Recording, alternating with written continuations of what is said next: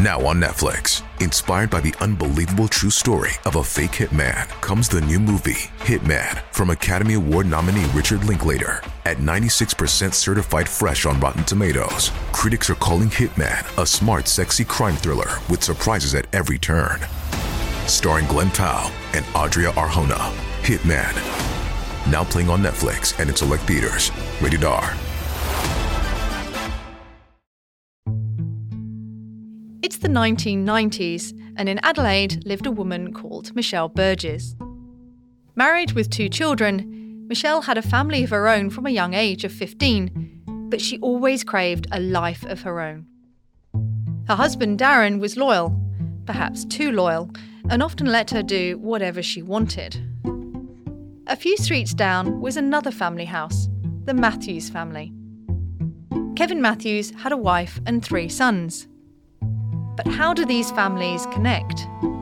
Kevin was Darren's boss, and when Michelle met Kevin, the pair were absolutely smitten. She had to have him. And so started what would have been a very open affair. Kevin was just one man of many under what people would later openly call Michelle's spell. But there were conditions to that affair that Kevin would later learn about. Michelle told Kevin that they could be happy together, although there was only one way for their relationship to flourish. Their spouses had to be completely out of the picture.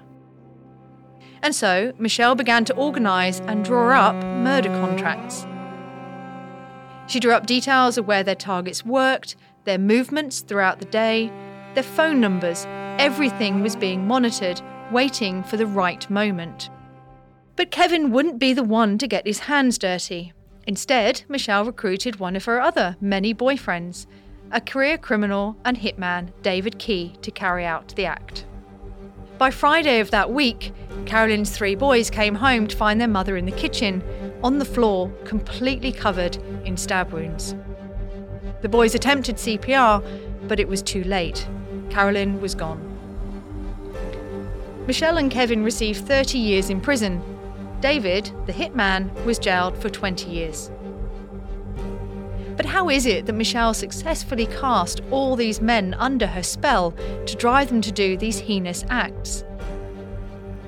What are the differences between male and female psychopaths? How can sexuality be used as a tool for murder? That's on today's episode of Motive and Method. Welcome back to Motive and Method. I'm Tim Watson-Munro, criminal psychologist. And I'm Dr. Xanthi Mallet, criminologist and forensic scientist. And today we're talking about a subject I'm very interested in, black widows. What do you know about them, Xanth? I find black widows very interesting, Tim, because they're really the extreme of female behaviour, aren't they? They're really kind of the worst of the worst when it comes to women. So today I think we're going to be really deep diving into who these women are, what they are, how they behave, and really looking deep at some of those personality traits. But what's your relationship with this topic? Well, I've examined a few of them over the years. Psychopathic women, bad, not mad, using their sexuality to inveigle men to kill on their behalf. They are incredibly manipulative, aren't we? We've talked about this topic quite a lot, and we're bringing in a case today because that really exemplifies what we're going to be talking about. And that case is Michelle Burgess. And we've looked at this a couple of years ago. We've talked about Michelle quite a lot over the years because she is really a great example, isn't she? She had manipulation of men into doing pretty much anything that she wanted them to do. Crimes were terrible. And, of course, it involved significant others in terms of this love tryst that was going on. Yeah, so we're bringing in that case, and that's why we're also going to be talking to Derek Pedley, who's written a whole book about Michelle. So you and I know the case pretty well. Derek obviously knows it really well. So I think that's going to give us access to looking at the details of not only the Burgess case and the men kind of in her inner circle that she was manipulating, but obviously the deeper topic of black widows and just how extreme their behaviours can be. I'm looking forward to interviewing Derek. I think he'll bring some valuable insights to this. Absolutely.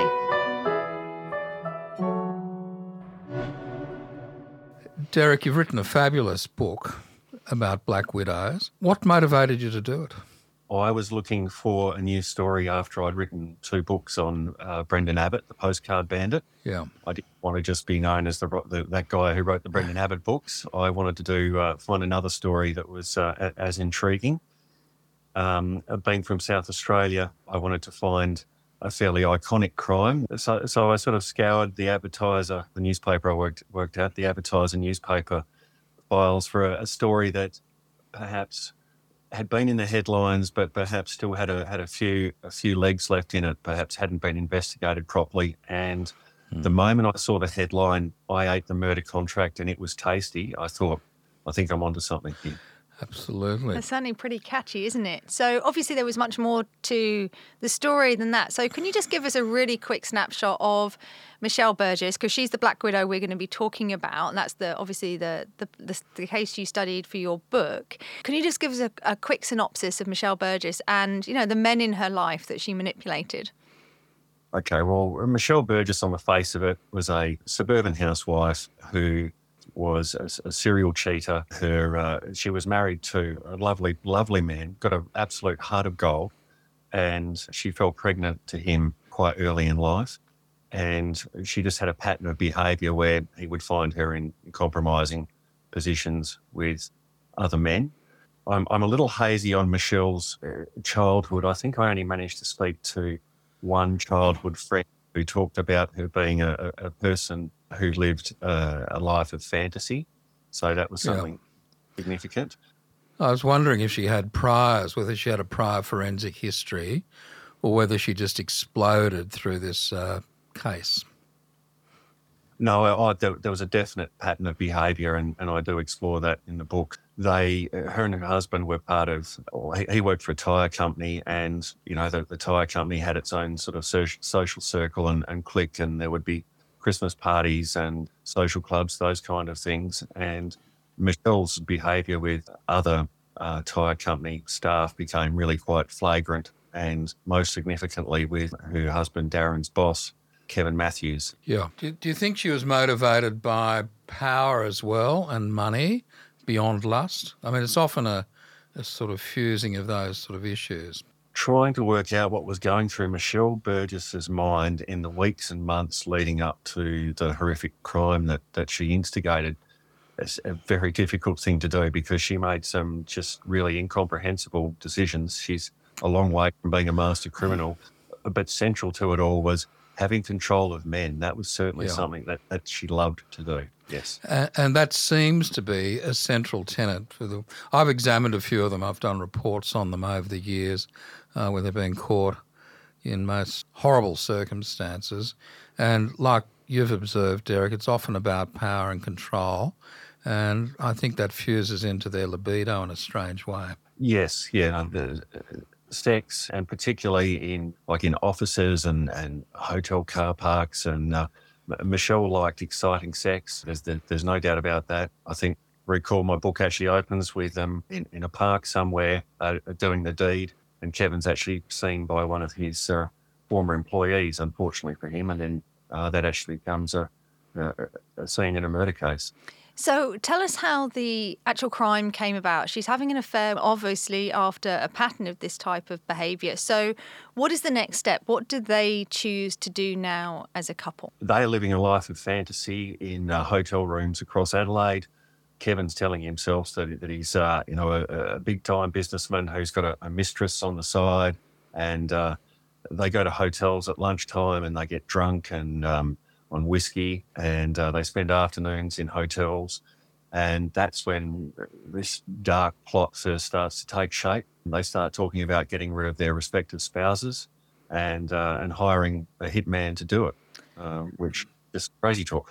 If you recall, how far into the relationship was that? Was it early doors, or had they had a few liaisons? They'd had a few liaisons. It took a while before it developed into that, yes. Because I often wonder, and I've observed it actually, where they groom the men. They get them in, they have exciting sex, and that seems to be a central theme of the ones I've examined as well. Sex in the bush, sex in car parks, sex for sex's sake, but it's all about grooming the male.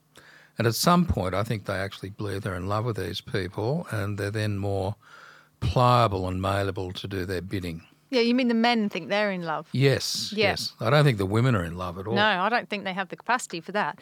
But when you say she hired a hitman, that's an interesting aside too, isn't it? Because the hitman was also one of her boyfriends. He did become a boyfriend, yes. I mean, once a man came across Michelle's eye line, I mean, there were even detectives that she batted her eyelids at along the way too.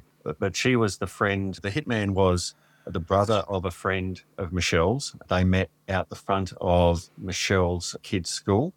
Yeah, it was David William Edgar Key, the hitman from Davern Park, which, if you're from Adelaide, you'll know it's not a particularly upmarket area of the world. So excuse the pun, it's a very sticky web, isn't it? They're getting in family members involved, they're plotting and planning, and it's what black widows do. Why are they called black widows, by the way? Well, look, based on the behaviour that I saw, or certainly collected evidence on, I didn't see it, thankfully, across 5 or 6 different relationships, it was very much like the black widow spider, in that she would drag these men into her lair and have her way with them, and then and more importantly, they would then do her bidding, up to and including murder. And on that, the cases I've had, the ex-lover becomes the victim of the new lover. So she'll move on to another relationship and then get the new lover to kill the ex-lover. And it's part of the pattern. And that's my understanding why they're called black widows, because they mimic the behaviour of black widow spiders. Well, don't black widow spiders, don't they do exactly that? They mate and then kill? Yes. I think, isn't that? Yeah. So I think it's a very apt term. But I think it would also be useful because, to me, like, black widows are female psychopaths. And I think that female psychopaths and male psychopaths are different. And a lot of people don't really recognise the differences. But I think with the females, there are certain personality traits that they're very manipulative, very coercive, very controlling. Sex is a weapon. And often they do get men to do their bidding for them, whereas a male psychopath, if he's violent or if he wants to dispatch someone, he's more likely to do it himself than a female psychopath. So I think the common ingredient is a lack of remorse, a lack of empathy. The methodology is different and the motives can be different, but it's ultimately also about power. Even with male psychopaths who are hitmen, it's often about power and money. They don't care about the victims at all. I love the title of the book, Dead by Friday. Where did that come from?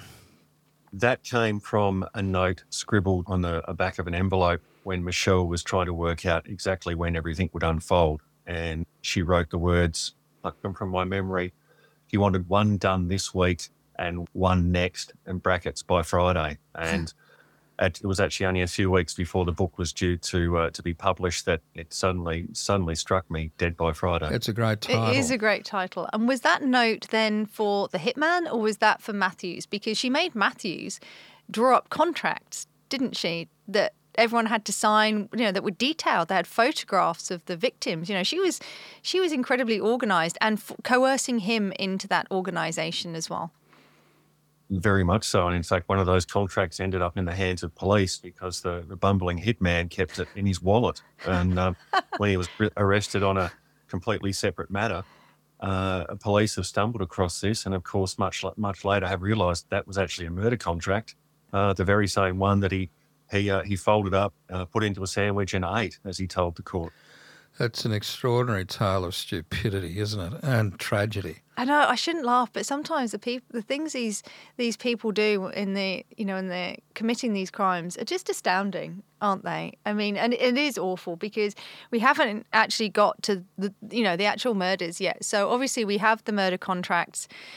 Kia's been enlisted to help, and so how did it actually play out on the day when they decided to kill Carol Matthews, who was obviously the wife that they wanted to get rid of? And we ought to mention there are 3 children also in this mix, the Matthews children. There are, yeah. Carolyn was an incredible mother of 3, and she tried very hard to be a good wife to Kevin, but he had this wandering eye. There had been several attempts to set up the murder in the weeks and months leading up. There had been some cash paid to David Key. He went and blew that on speed immediately instead of buying a gun. As you do. As you know, on the day, Michelle has instigated what's happened that afternoon. I recall that Michelle went to see Kevin at his business that afternoon and pressured him into putting the plan into action. And he was reluctant, but eventually agreed. And the plan was for him to return home, pick up his 3 boys, take them to the video store and create a window of opportunity for her and David Key to enter the Matthews family home in West Lakes and kill Carolyn Matthews. So he's a pretty weak character by the sound of it. He's been suborned by her. He's tried to resist her, the pressure that she put on him, but eventually capitulated. You've really got to wonder about his mindset too. His wife, his children, he creates an alibi for himself without... It's classic what I was talking about psychopaths. No empathy, no remorse. So no thought about the 3 children, let alone his poor deceased wife. So Key and Burgess then arrive at the house, don't they? In essence, force their way into the Matthews property. And she's home alone at this stage because he's taken the boys to the video store. What happens next? Well, Key also doesn't want to do this, and they're arguing loudly all the way from the car to the Matthews home. And Michelle is telling him that if he doesn't do it, he's not a man. I think she accuses him of being a rapist over some other incident. She just throws every kind of sort of insult she can at him to try and rile him up. And he's pumped full of a fair amount of drugs too. They get to the house where, unfortunately, Carolyn Matthews has just come out with the recycling, which she's taken to the bin, and she encounters them. And that's when Key has sort of pulled the picture out of his wallet and said, this is her. And they pushed her back inside. I think she was possibly punched, if I recall correctly. They push her back inside and they trap her in her small family kitchen, and a Wiltshire kitchen knife is pulled out. I'm trying to think. I think it was Michelle who pulled it out and gave it to David, and then taunted him and coaxed him into doing it. And so they obviously Key then stabs her. Do you know how many times he stabbed her? I can't remember off the top of my head, but it was a lot. Yeah. No, it was a lot. I remember it was a lot because it was almost frenzied. Yeah, it was. It was what we would class as overkill. Which seemed, this was an execution, wasn't it really? And it seemed odd to me. I didn't know that he was high at the time, because I remember thinking when I read the details of the case, it was strange that it was so frenzied, given this was not a personal kill for him. He was a hitman. Well, that's because he was so fired up by Michelle. He was so angry at her, all of that anger he directed at Carolyn Matthews. Yeah, that's my sort of take on it too, and getting rid of the frustration. And it's classic see what you made me do stuff too, isn't it, from a male's perspective. I'm interested in what you were saying about him geeing him up in the car, exerting all sorts of control and power, and there's no way out for him. Of course there is. He could have decided not to do it, but he's overwhelmed by all this. And you've got to wonder what her motivation was. He didn't want to do it, but she's determined to do it. So it's really exerting power over the dead person too, isn't it? It's full of hatred and venom. And this is all coming from one person. Without her, none of this would have happened, which is quite extraordinary, really, isn't it? So then obviously they've stabbed, she's now deceased or certainly dying in her own home. They leave. What happens next? Kevin arrives back from the video store with the 3 boys. He lingers in the car, allowing his 3 sons to enter the home first. And we should say these boys are I think they were 12, 13 and 16 from memory. Most critical time in their adolescent development. Love their mother by the sound of it. And that's a memory that they will never erase. They will be traumatised. He knew what he was sending them into, and he stayed back. Well, that's his weakness too, isn't it? He's weak. And so he's setting the kids in first because he doesn't want to encounter it on his own. Unbelievable. He's, pretending to be the grieving husband when this is discovered? Oh, very much so. He flies into a frenzy. He tries to perform CPR. His boys get on the phone to 000. All 3 of those boys acted incredibly well throughout this situation, and they tried so hard to save their mum. But people very quickly picked up on the fact that Kevin just wasn't behaving the way a grieving husband should. Yeah, there was a lot of things. After Michelle was arrested, he wore a hat to court, with forever written on it, which was just the most bizarre thing to do. So when she was being prosecuted, he wore a hat to court that says forever on it, like forever hers? Is that what he's saying? Like this? Yes. How did they get busted? I'm intrigued. How do the cops get onto these guys? So, as I mentioned, David Key was picked up on an unrelated offence, and that was when they discovered the murder contract in his wallet. So they took a copy of that, which obviously turned out to be pretty handy evidence later on.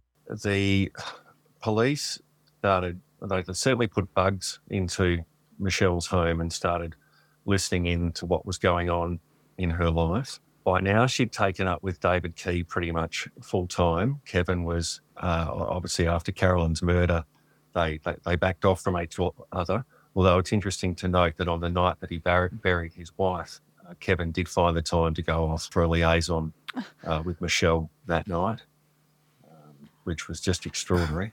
I had a case in Melbourne where the Black Widow persuaded a guy to kill another guy, and then they had sex in the bushes about 100 metres away.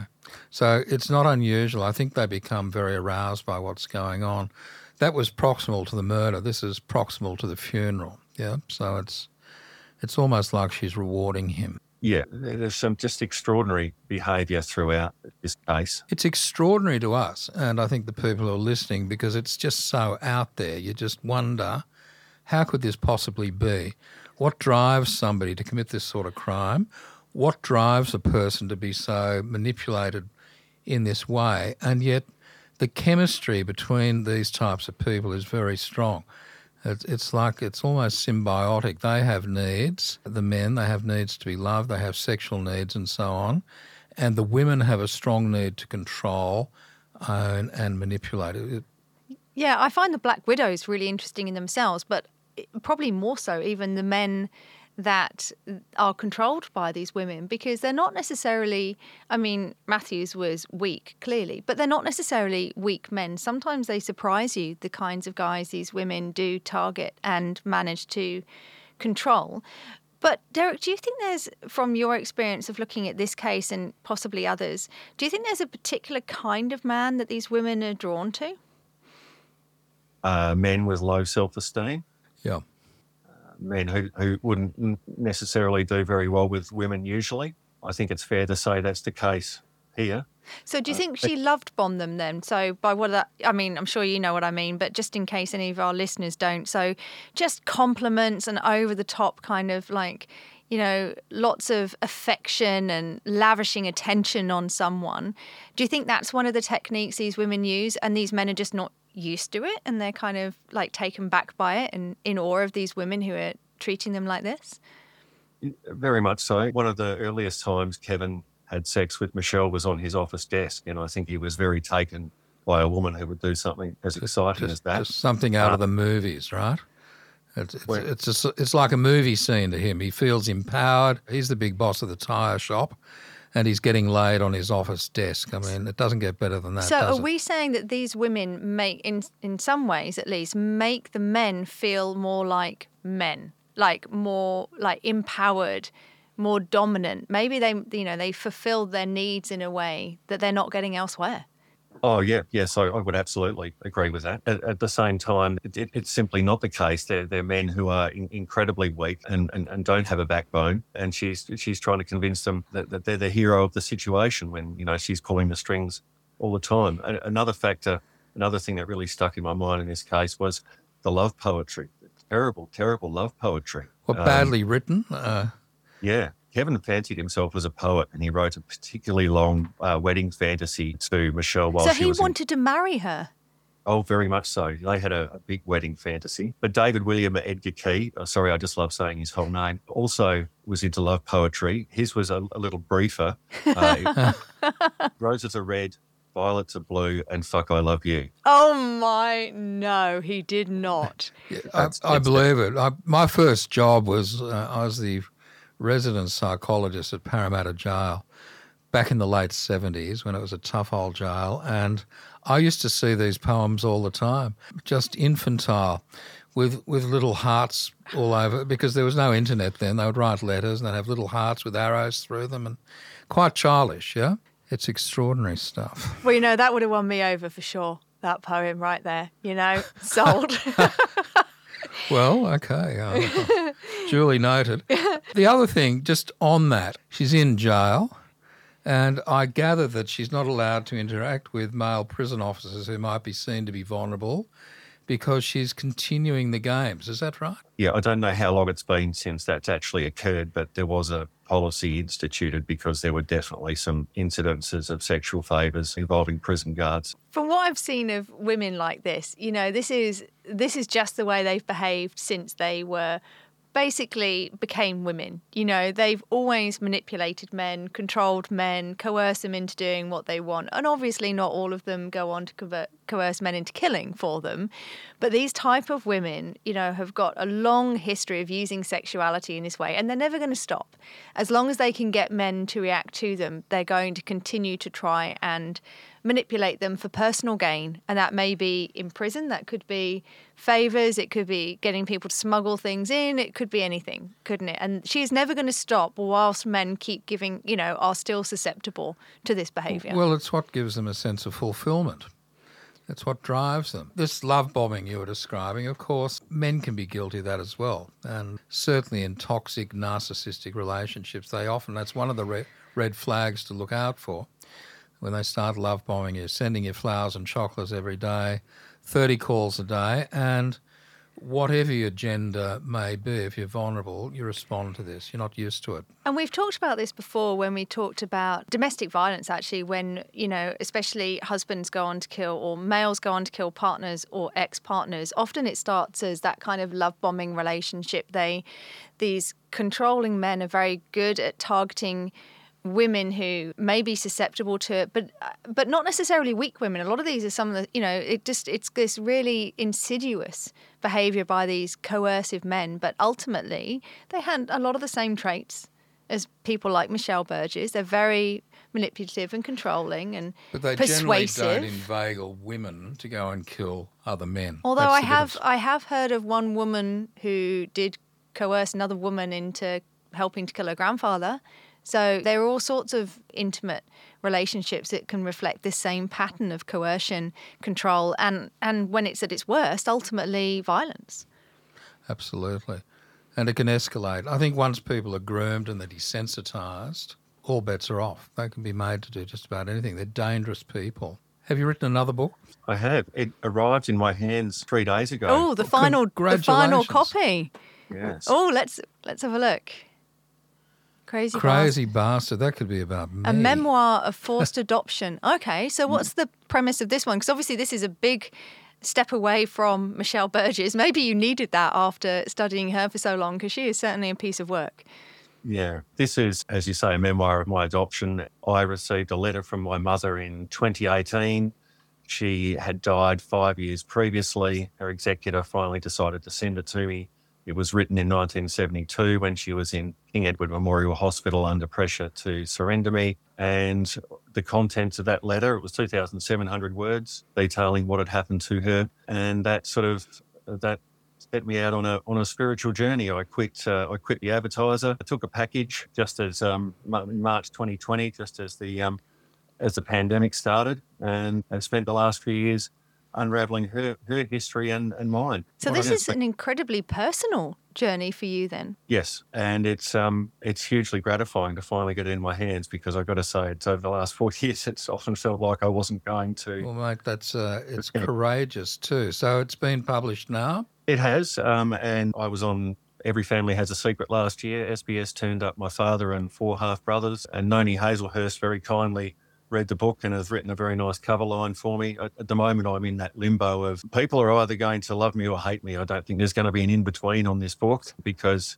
as an adoptee, I've had issues with addiction, compulsion and obsession. So I've unravelled all of that. It's no coincidence that I wrote 2 books on Brendan Abbott, not one, and a telly movie as well. I have issues with obsession, so I've unravelled all of that, and also my mother's extraordinary life.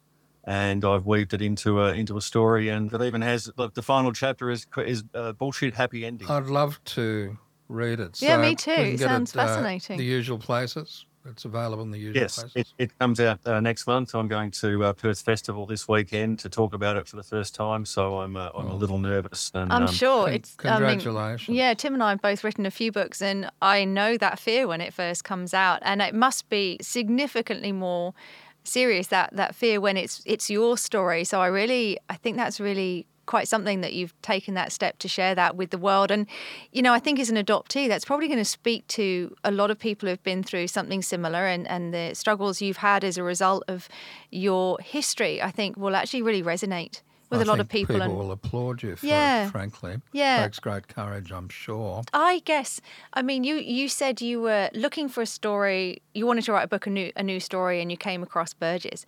But what was it really that stood out? Because I can think of a number of cases of black widows and they are interesting as individuals. But what was it about Burgess to you that really made you think, God, somebody's got to write this book? It was her incomprehensible behaviour, and the more I researched on it, the further the case went, there'd be another man and then another man. And because even after David Key locked up, then Jason Colenso arrived on the scene and he became Michelle's white knight instead. There was always a man who was wanting to step up, and locally the question was always, what do men see in this woman? And the joke was always, she must be able to suck a golf ball through a garden hose, Wow. And that maybe that's the case. But, what was it about this woman? Because she's not especially attractive. Well, you hit on a great point, because a lot of the time they're not particularly physically attractive. If you saw a picture of them, and I've seen lots of them, I think, so what is it about this woman? But there is something so charismatic and powerful about their personalities that a certain type of man is susceptible to be drawn in. It's almost like black magic. It's chemistry. It's Jungian witches. You know? And look, sexual energy is not just about physical appearance, as we know. Oh, for sure. It's a whole lot of dynamics. And as I said earlier, it's a symbiotic relationship. These men have needs. And she has needs. They have needs. And for a short time, it's a relationship made in hell, until it unravels, and then it's even worse. Well, yeah, she's a fascinating study. So are the men that she's manipulated. I haven't read your book, but I will, because I think she's certainly something. I think she's just an example of black widows, I think, that really captures a lot of their really worst traits. And so I think that would be a great book if anyone is interested in this topic. And I'll certainly be looking up your new book, because that sounds like a fascinating read as well. So, and is it true she got the longest sentence in South Australian criminal history? 30 years. Yes, at that time, it's been surpassed in several other cases since, but at the time that was the case, yes. 30 years, wasn't it? They got 30 years. Her and Matthews both got 30. And I think Key got 20 years.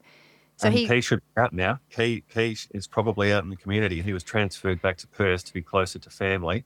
But I would say almost certainly David Key is walking free amongst us again. Well, here's a question for you then. So David Key obviously committed the violent offence, the actual murder itself. He's physically the one who stabbed Carol Matthews. So do you think without Burgess's influence, he is now not a danger to the community?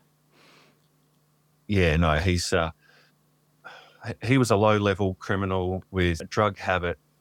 Murder was way above his pay grade. That's not to say he's not still a dangerous man. He stabbed a woman to death without that particular set of circumstances, and being full of drugs and having the knife thrust into his hand and being taunted. Yeah, no, I don't see him as being It's unlikely that all those dynamics would come again, but you would hope that during the time that he spent in jail, A, matured, B, had treatment, C, recognises the red flags. Without speaking about him, but generally that's a big ask for a lot of these people. They lack insight and they tend to go on to other things. I mean, the Anita Cobby killers, they were low-grade crims as well. And they were at Parramatta Jail when I worked there. They weren't particularly well regarded. And then one night they became an international kind of headline because of what they did. So, but again, there was a ringleader. There was like a very strong influence. You know, without that one person, would all of those other guys gone along with it? That's a question. There always seems to be one main protagonist and other people fall in behind, and it's the strength of that personality which drives what happens. Well, thank you very much. Is there anything more that you wanted to say? Often I'll flick through the book and go, oh, I should have talked about that. I should have talked about that. And obviously there's a lot there. There's a lot of detail there. And that's why I'd be interested in reading it, because I know the bones of the case. And as I said, Tim and I have worked on this case a little bit. We've talked about it before, but I'm sure there's a lot more in there that would be fascinating in terms of filling out those details. One of the things I had to investigate for my memoir was, why am I obsessive? So I had to really drill down on that, and why I was prepared to spend 5 years, in Brendan Abbott's case, 10 years pursuing the cases. Did you find an answer as to why you're obsessive? Unmet needs in my childhood. The 70 days I spent in a crib without a mother at the start of my life is probably the short answer. Yeah, that critical bonding period. But being obsessive has made you a great journalist. Detail. The one really handy thing for me has been the level of detail. Like I've actually had reason to be looking back at both my books just recently, because Brendan Abbott's been in the news again just lately. And I read it and I think, wow, you didn't just go to this guy, you went to this guy and this guy. And so I drilled down a lot further than was ever probably necessary. But as a result, the books I think stand up pretty well. But obsession in other parts of my life hasn't been particularly helpful to me. No, but you've had the insight to recognise that and to reflect on that and look for the source of that. So, you've already gone a long way down that journey. I think I have, yes. And I've got the answers I needed. A lot of them were difficult, but yes, that's true. Well, I think that's really empowering for a lot of people who will listen to this as well, who may be able to see some of their histories in what you've spoken about. So I think that's great that you shared that with us, and you're going to share it soon with the world via your new book. Yeah, good luck with it, mate. Thank you for your time. It's been a pleasure to meet you. Yeah, fascinating talking to you. Thanks so much, Derek. Thank you both. What a fascinating guy.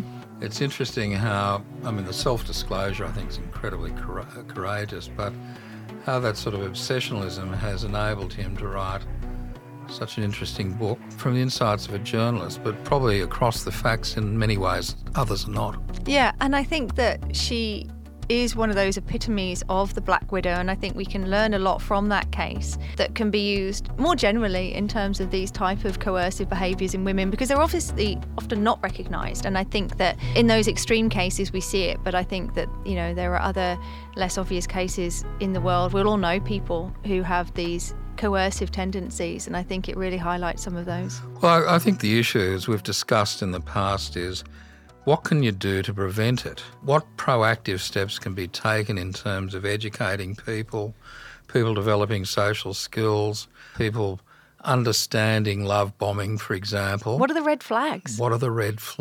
And, if there was more done in that space, then people perhaps would be less manipulated, although I think the sex drive is very powerful for some and difficult to overcome, even with the greatest of insight. Yeah, but we talk about red flags when it comes to, I'm thinking particularly about domestic violence when we spoke to Helen, for example, Helen Cumming, who talked to us about her experiences with a coercive, violent husband who she left. But, we do have relationships where the woman is the coercive and potentially violent partner. And I think sometimes that's not talked about. And I think with Black Widows, that gives us access to some of those discussions around those when women, are performing these really abusive, manipulative behaviours. Where does it start? When does it start? How does it start? Nature, nurture, social learning. And maybe it's, they develop other skills to become attractive because that's powerful for them. Yep. Yeah, so I think we're going to pick all of that apart a bit more. But for now, I think, we just want to thank Derek, because that was a fascinating journey through his book on the subject, his learning on that subject, and ultimately, what he's learned as a person as he's developed as a journalist, and his personal journey too, which was, I think, really powerful. So thanks to Derek, and looking forward to having a chat, picking apart more about Black Widows. Absolutely. Thank you for listening to Motive and Method. And remember, if you're loving the show, you can give us a review, you can subscribe to our channel and feed, and you can recommend us to friends and family. You can also set up a bell notification alert so that you'll know first when a new episode is available. I'm Tim Watson-Munro. And I'm Dr. Xanthi Mallet, and we'll be back next week with a new episode.